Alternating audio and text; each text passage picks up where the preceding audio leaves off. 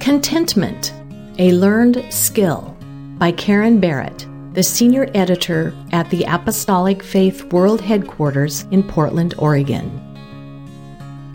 Every weekday morning, two of our little granddaughters show up at our front door, ready for some grandma-granddaughter homeschooling time.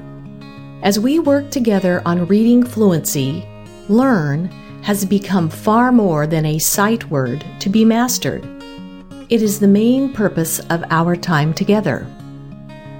Perhaps that daily focus on learning is why Paul's assertion in Philippians 4 caught my attention recently. The apostle stated in verse 11, "I have learned, in whatsoever state I am, therewith to be content."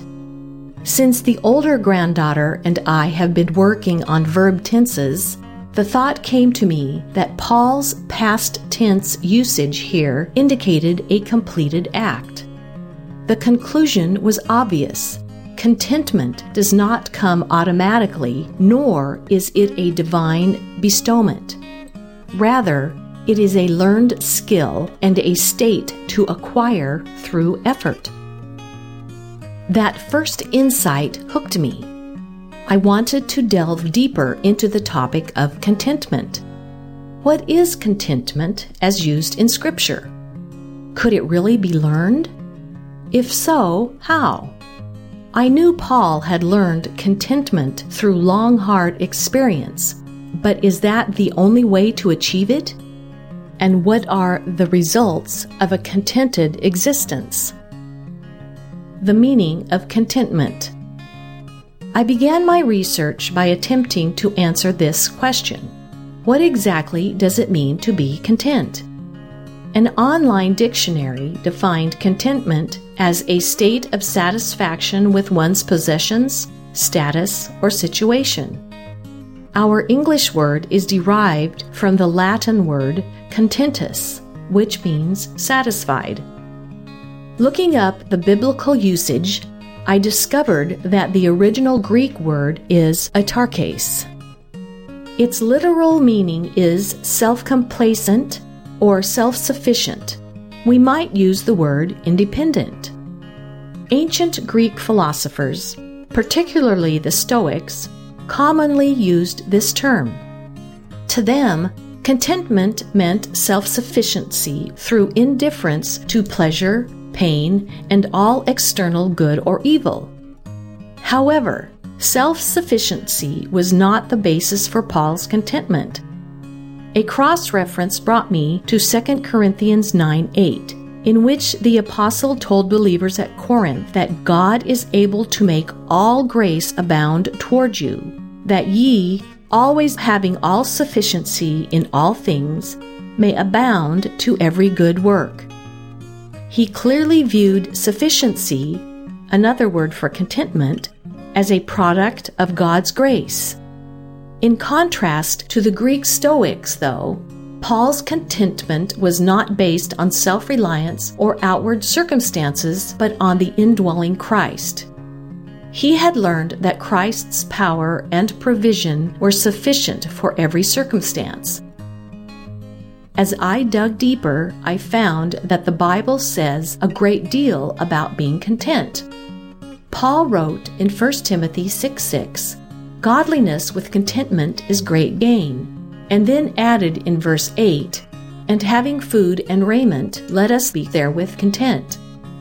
The writer of Hebrews exhorted, "Let your conversation, or manner of living, be without covetousness, and be content with such things as ye have. For he hath said, I will never leave thee nor forsake thee."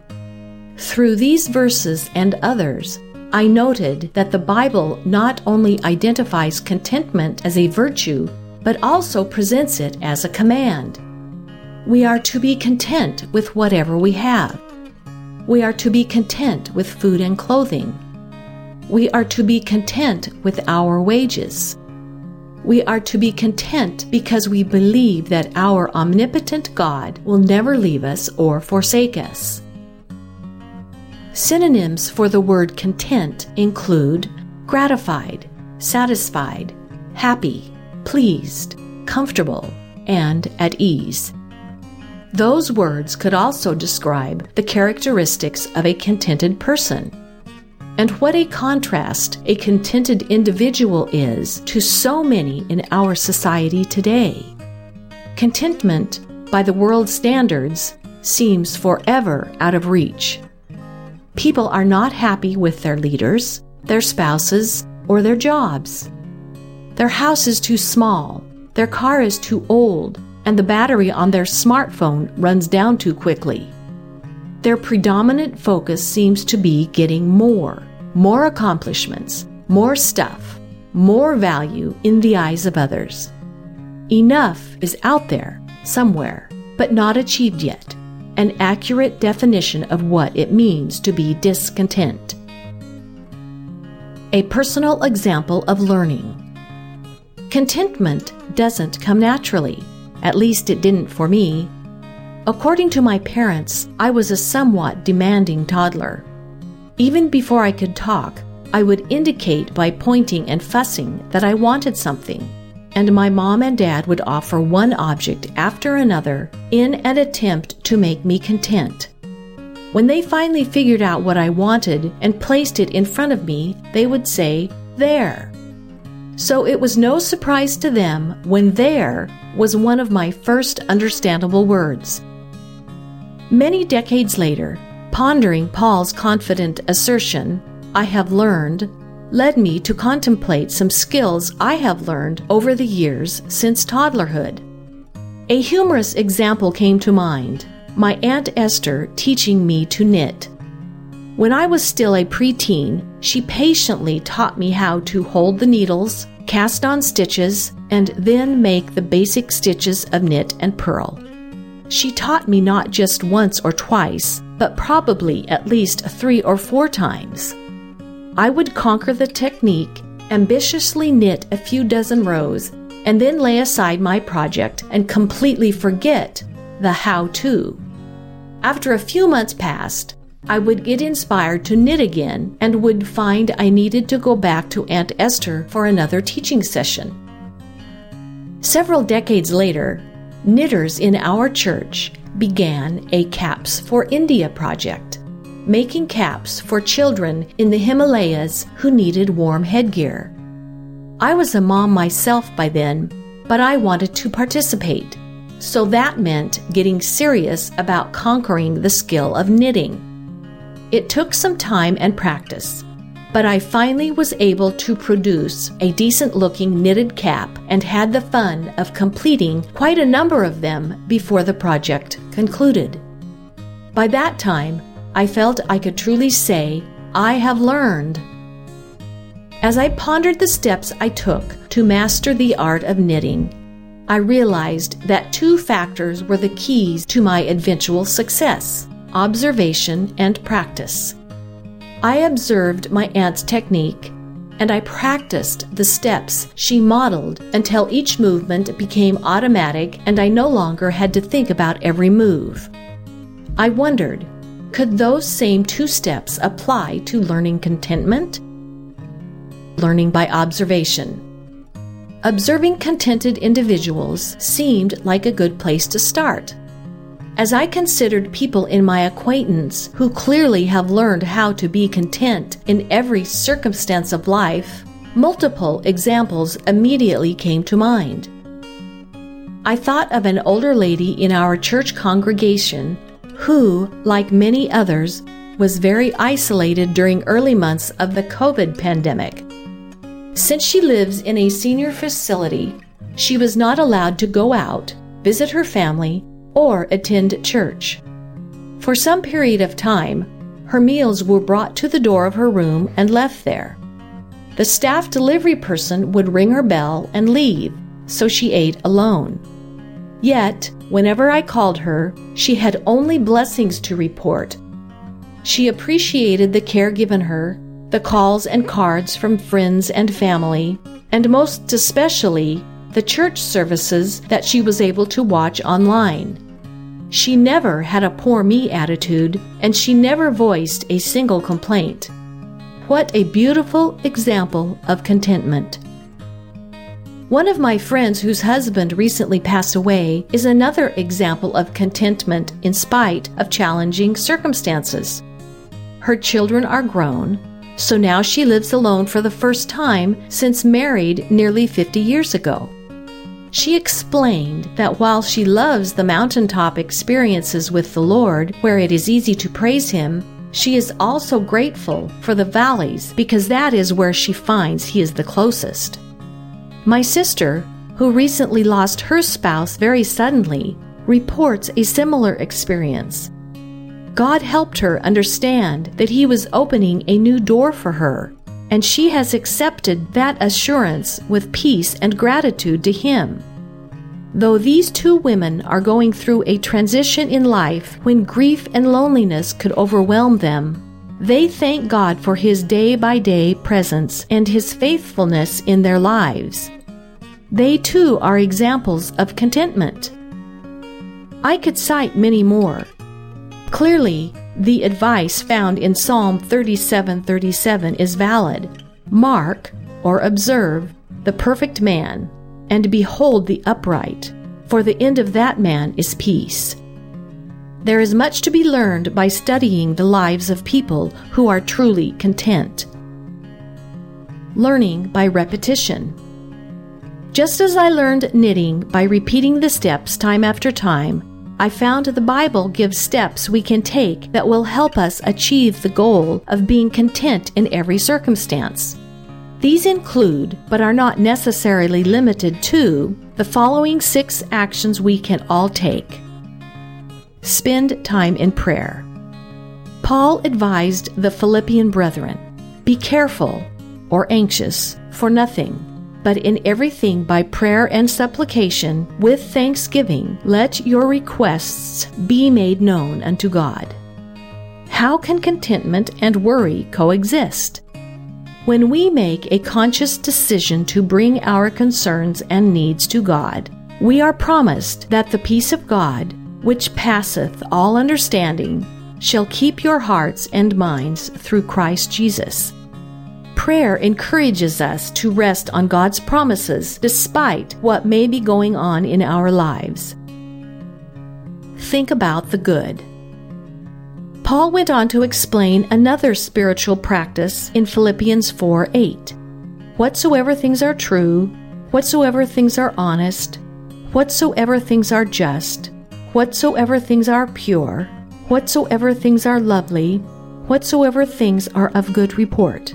If there be any virtue, and if there be any praise, think on these things. When we fill our minds with positive thoughts, there will be no room for ones that distress, destabilize, or create discontent. Practice gratitude. Contentment and gratitude are inseparable. Grateful people focus on the blessings in their lives, not on what they lack. Recently, I read about a woman who faced multiple challenges and, as a result, felt dissatisfaction creeping into her thoughts. To counteract that, she determined to write down one reason for gratitude each day. At the outset of her experiment, she wondered if she would run out of things to write, but in just a few weeks, she made a wonderful discovery. By consciously identifying reasons for gratitude, she became more and more grateful. The fact is, it is all too easy to overlook small moments of joy in our days. Things like a sunny morning, the chance to cuddle a new baby, or the fact that someone else has cleaned the stove are worthy of thanks. While writing down reasons for gratitude may not be our personal method for remembering, contentment will grow as we practice strategies to help us take notice of the little blessings in life. Reject a fearful spirit. One of the tools Satan uses against many of us is the question, what if?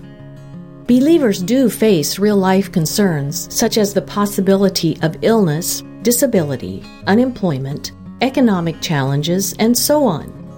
However, when worry and fear are allowed free rein, contentment is impossible. It is a good plan to banish the words, "what if?" from our minds. If those words try to inject themselves into our thoughts, we can substitute a reminder that God is in control of every aspect of our lives. He will never fail us. Focus on others. In Philippians 2:4, Paul counseled, "Look not every man on his own things, but every man also on the things of others." We live in a society where a victim mentality is prevalent, and many people demand special tolerance, favor, acceptance, or recompense. However, a self-centered focus is sure to result in dissatisfaction and a lack of contentment. Conversely, an unselfish attitude of heart and a concern for others is key to maintaining our joy in the Lord. Ponder eternity. In 2 Corinthians 4:17 and 18 we read, "For our light affliction, which is but for a moment, worketh for us a far more exceeding and eternal weight of glory, while we look not at the things which are seen, but at the things which are not seen. For the things which are seen are temporal, but the things which are not seen are eternal." The more that eternal realities grip our hearts and occupy our thoughts, the less the visible, temporal things of this world will have any power to cause discontent. The results of contentment. Perhaps the results of taking these steps on a regular basis can be summed up in Paul's words found in Philippians 4:9. "Those things which ye have both learned and received and heard and seen in me, do, and the God of peace shall be with you." I cannot think of any greater blessing than having the God of peace with us.